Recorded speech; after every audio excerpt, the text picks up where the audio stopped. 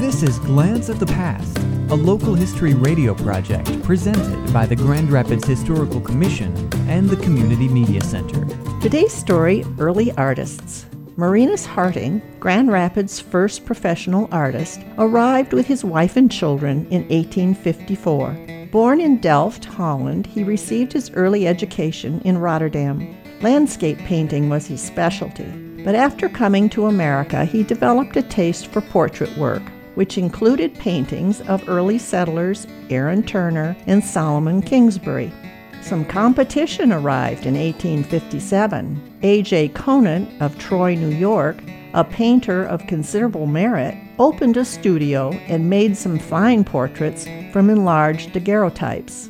Perhaps there was not enough demand to support two artists. Whatever the reason, Conant did not stay long and headed west, where he found greener pastures in St. Louis.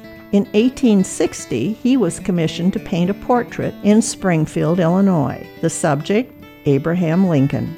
Harting's residence, a small cottage just north of the Stone School on Ransom Street, was where he kept his studio and gathered a class of ambitious students.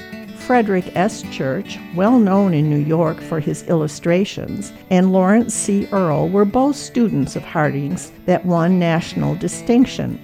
Young Sarah Nelson, whose 1856 painting of Grand Rapids can be found on the homepage of the Historical Commission website, was also a student of the Dutch master. Marinus Harting was a very attractive man, with great enthusiasm and love for his art. An eager student of nature, genial and loving in spirit, gentle and deeply religious in feeling.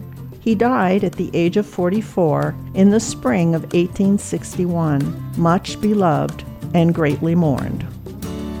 For more information about Grand Rapids history, visit the Grand Rapids Historical Commission website at historygrandrapids.org.